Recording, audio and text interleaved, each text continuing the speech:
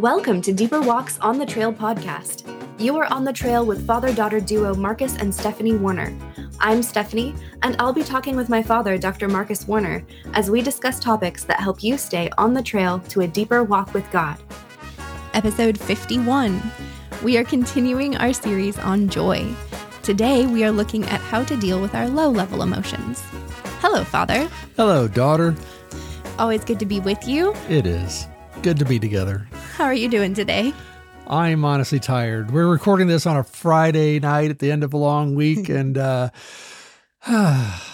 it feels good. Yeah. Okay. The pros and cons of doing this with your daughter. Yeah. Sometimes we do it not during normal work hours. Yeah. Well, hey, I have an icebreaker for you. Oh, okay. Yeah. Okay. So we live in the United States of America. And thinking in traveling touristy terms, if you could visit any state that you have not visited yet, or at least that you haven't spent much time there, where would you go? Maine. I've never been to Maine. That was literally going to be my answer. Really? We need to go. Wow. Yeah, there's something about, like, maybe it's because we were listening to sea shanties earlier, but I feel like let's go to Maine and watch whales. I don't know. It's like, that was literally my answer. I was funny. We must be related. We must be. I mean, yeah, I've never been to Maine, I don't think. I have not. And it it looks beautiful. And I like cold.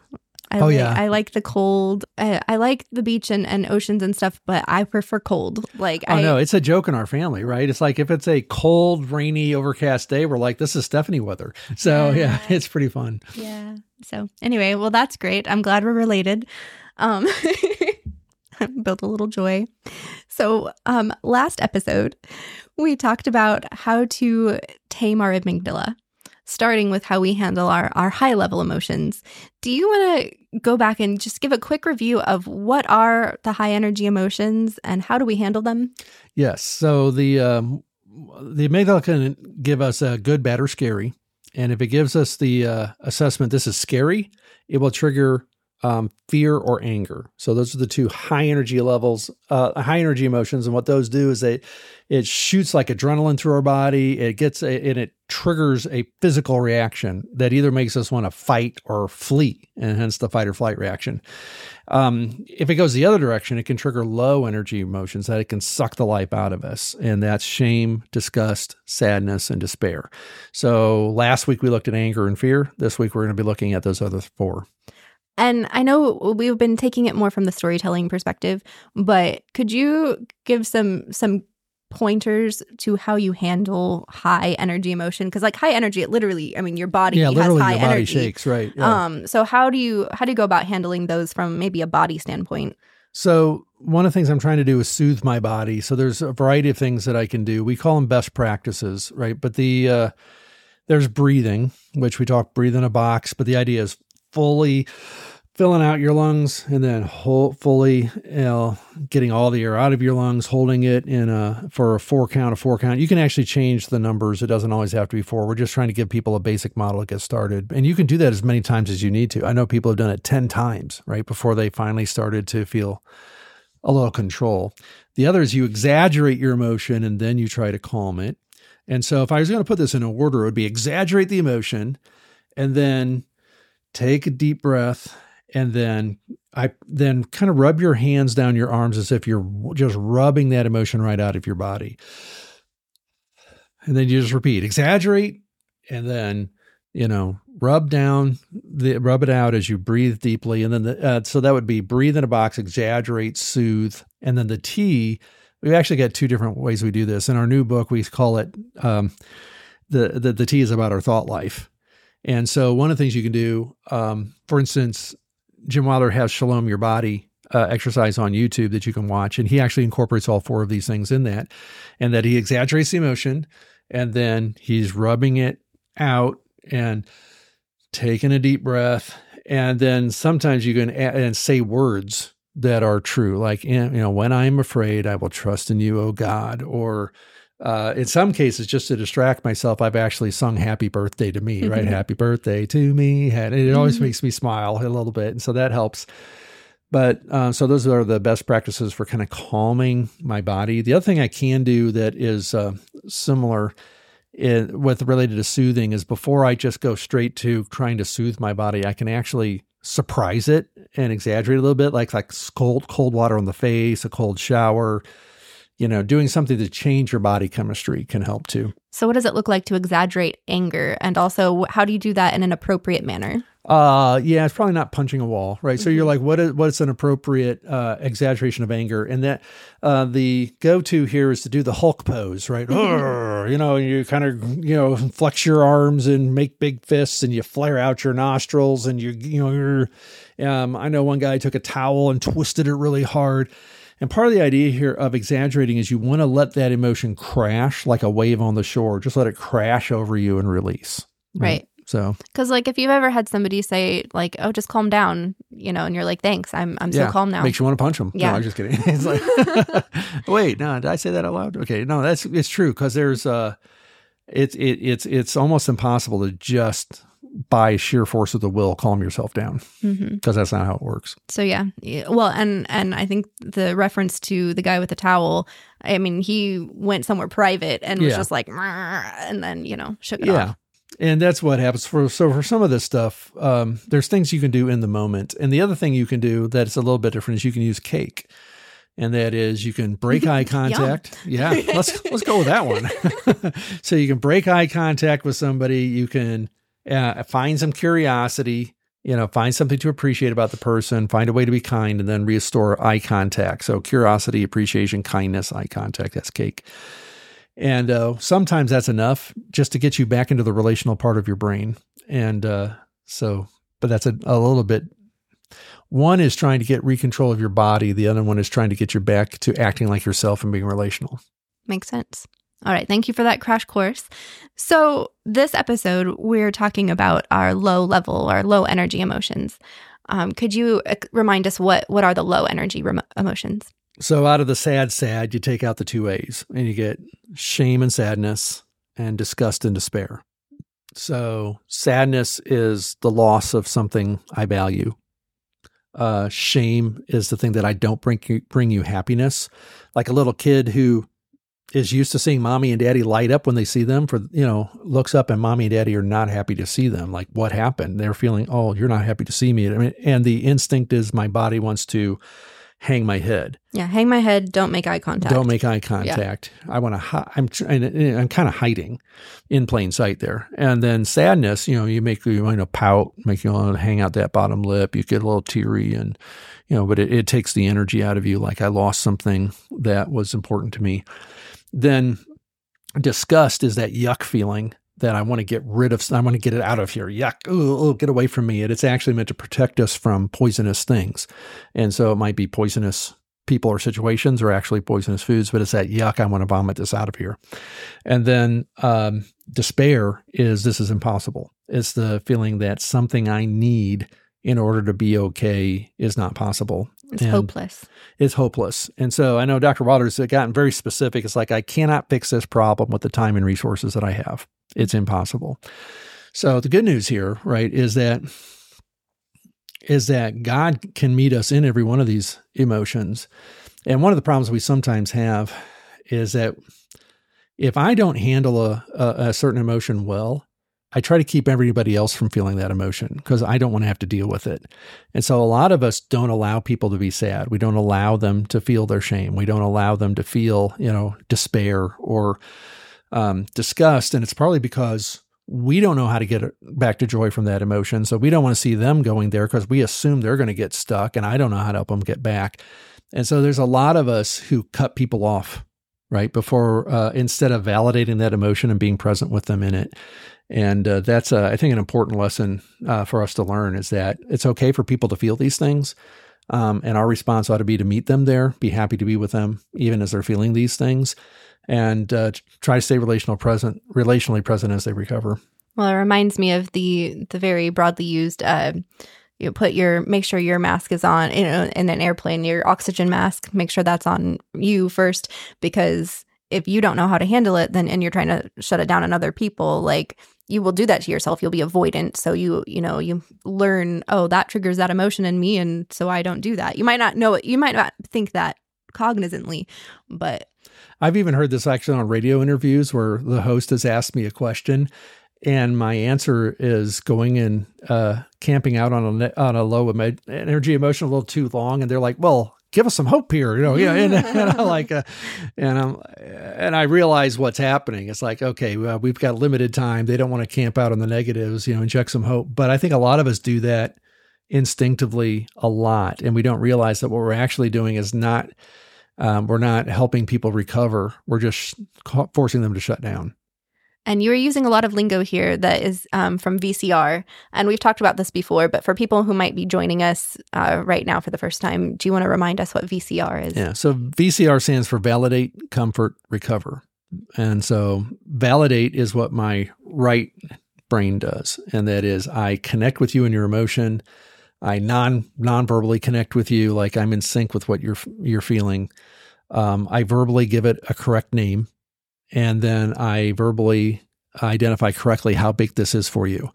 Now, when I validate, I don't have to agree that you should be feeling this way, and I don't have to tell you you're right to feel this way. I just have to recognize that this is, in fact, how you feel. That's validation. And then comforting sounds like a right brain thing, but it's actually a left brain exercise, because what you're doing when you comfort is you're making problems more manageable. So it's a problem-solving function. And so the mistake most of us make is we problem solve first and we skip the validation. And so the order is extremely important, because right brain things have to happen before left brain things. It's just the order of the way that the brain works. So we validate first and then we comfort. And if we do those things well, then the person recovers. And we can even do this for ourselves. We can validate our own emotions, comfort ourselves so that we recover. What does it mean to recover? So to recover means that I'm back within my window of tolerance, which is a technical term, but it's from Daniel Siegel. But the idea is I'm back within my capacity to handle the emotion, feel like myself, and do the next thing. So thank you for that. And going back to our low energy emotions, we talked about high energy and needing to soothe Right. Soothe, quiet, calm. Yeah. Yeah. So how do you help yourself in low energy? So with low energy emotions, it's almost the opposite, right? I'm trying to get some energy from what's been sucked out of me.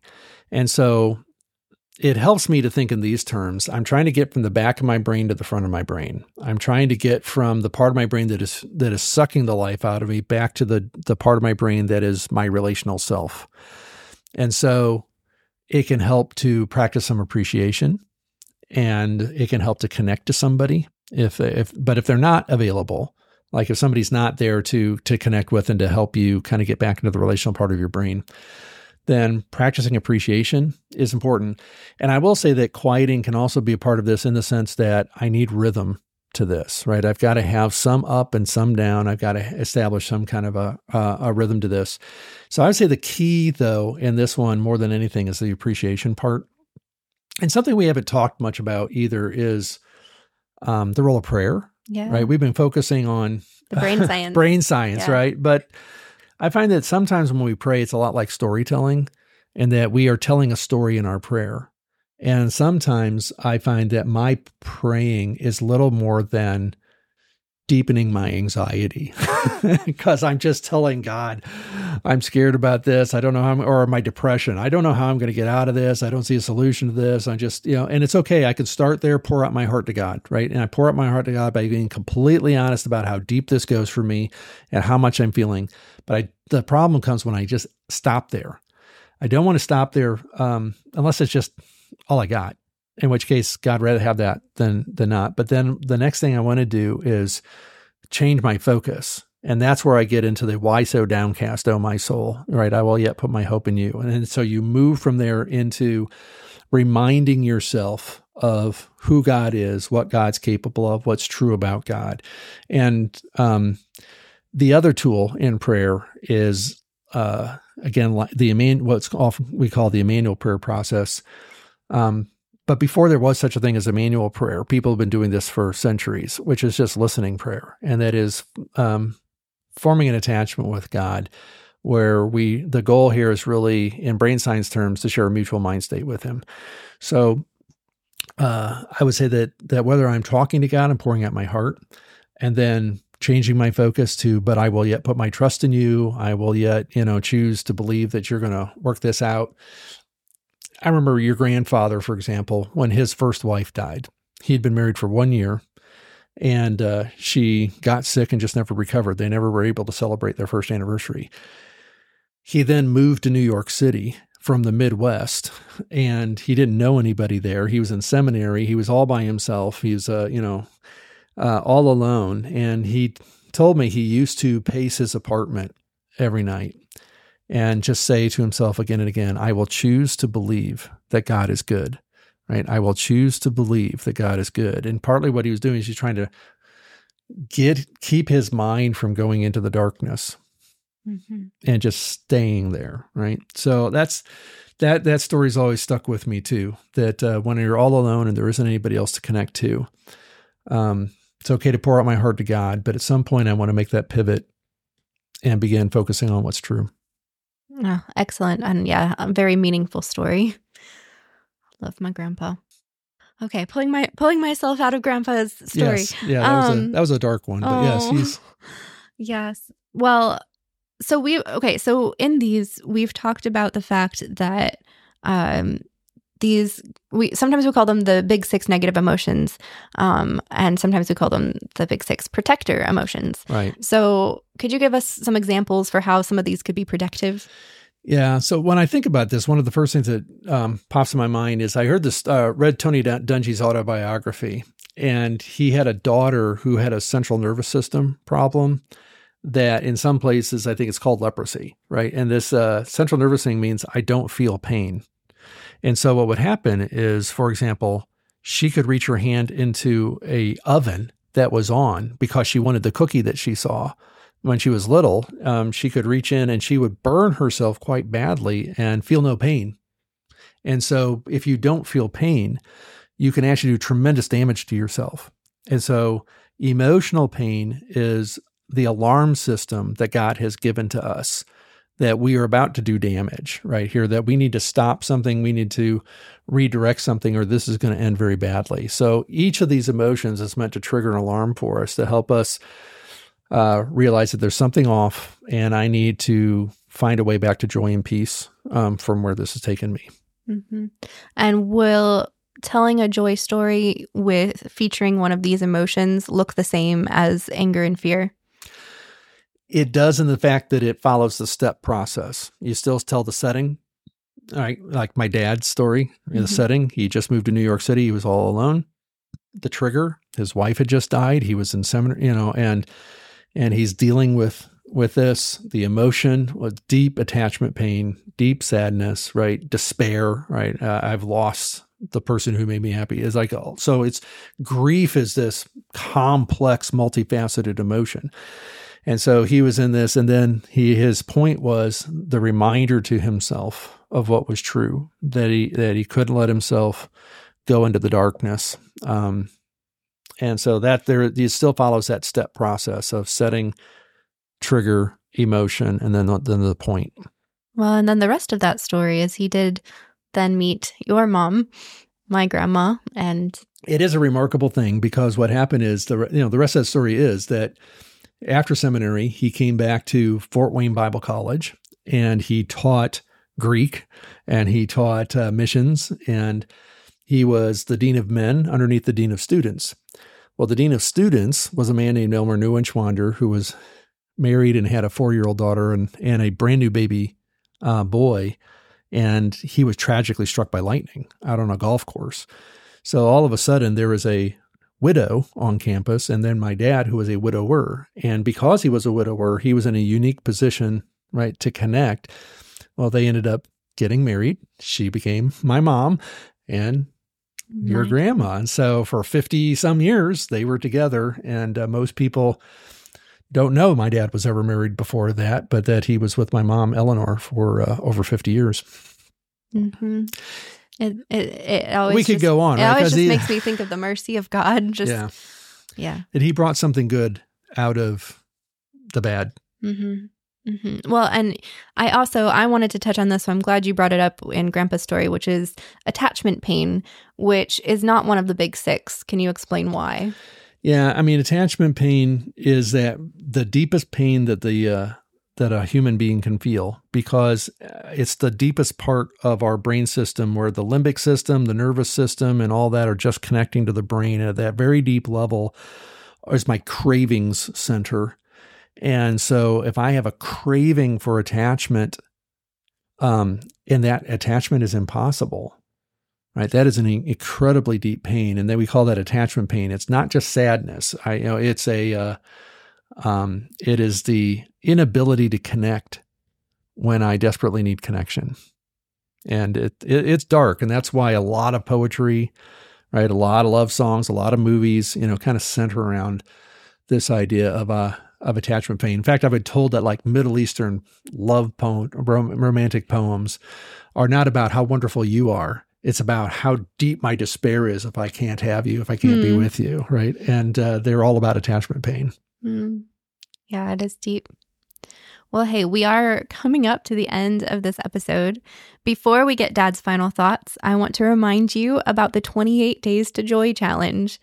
Deeper Walk and Thrive Today developed this fun, free tool to help you build your joy. Visit 4habits.org where you can sign up for free. And I hope you accept the challenge and have so much fun using it to build your joy capacity. So, my father, any closing thoughts?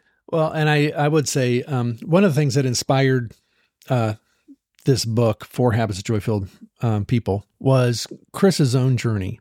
And a lot of people may not know the story that Chris met his wife when they were at a recovery kind of place, and she was literally on disability for depression and anxiety.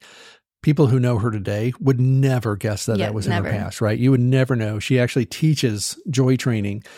And the encouragement that is that she got there by practicing, by doing exercises, by building things in her brain that hadn't been there before, by doing the work and doing the exercises. And now, I think it's just such an encouragement, right? That change really is possible, that this kind of transformation really is possible. And that the calming, the appreciating, the storytelling, the attacking toxic thinking, the building a rhythm, all these things work together to help us. And I find that incredibly encouraging, that, 30 days is not that big of a time in the scope of my life. 3 months is not that big of a time in the scope of my life. And if I put in the work on these things, that real transformation is possible. Huzzah! Huzzah. Thank you. Well, and hey, thank you all for joining us on the trail today. Deeper Walk exists to make heart-focused discipleship the norm for Christians everywhere. If you'd like to support this cause, you can become a Deeper Walk Trailblazer with your monthly donation of $25 or more. In the meantime, if you want to keep going deeper with us on your walk with God, please subscribe to the On the Trail podcast, leave a review, and share with your friends. Thanks again. We'll see you back next week.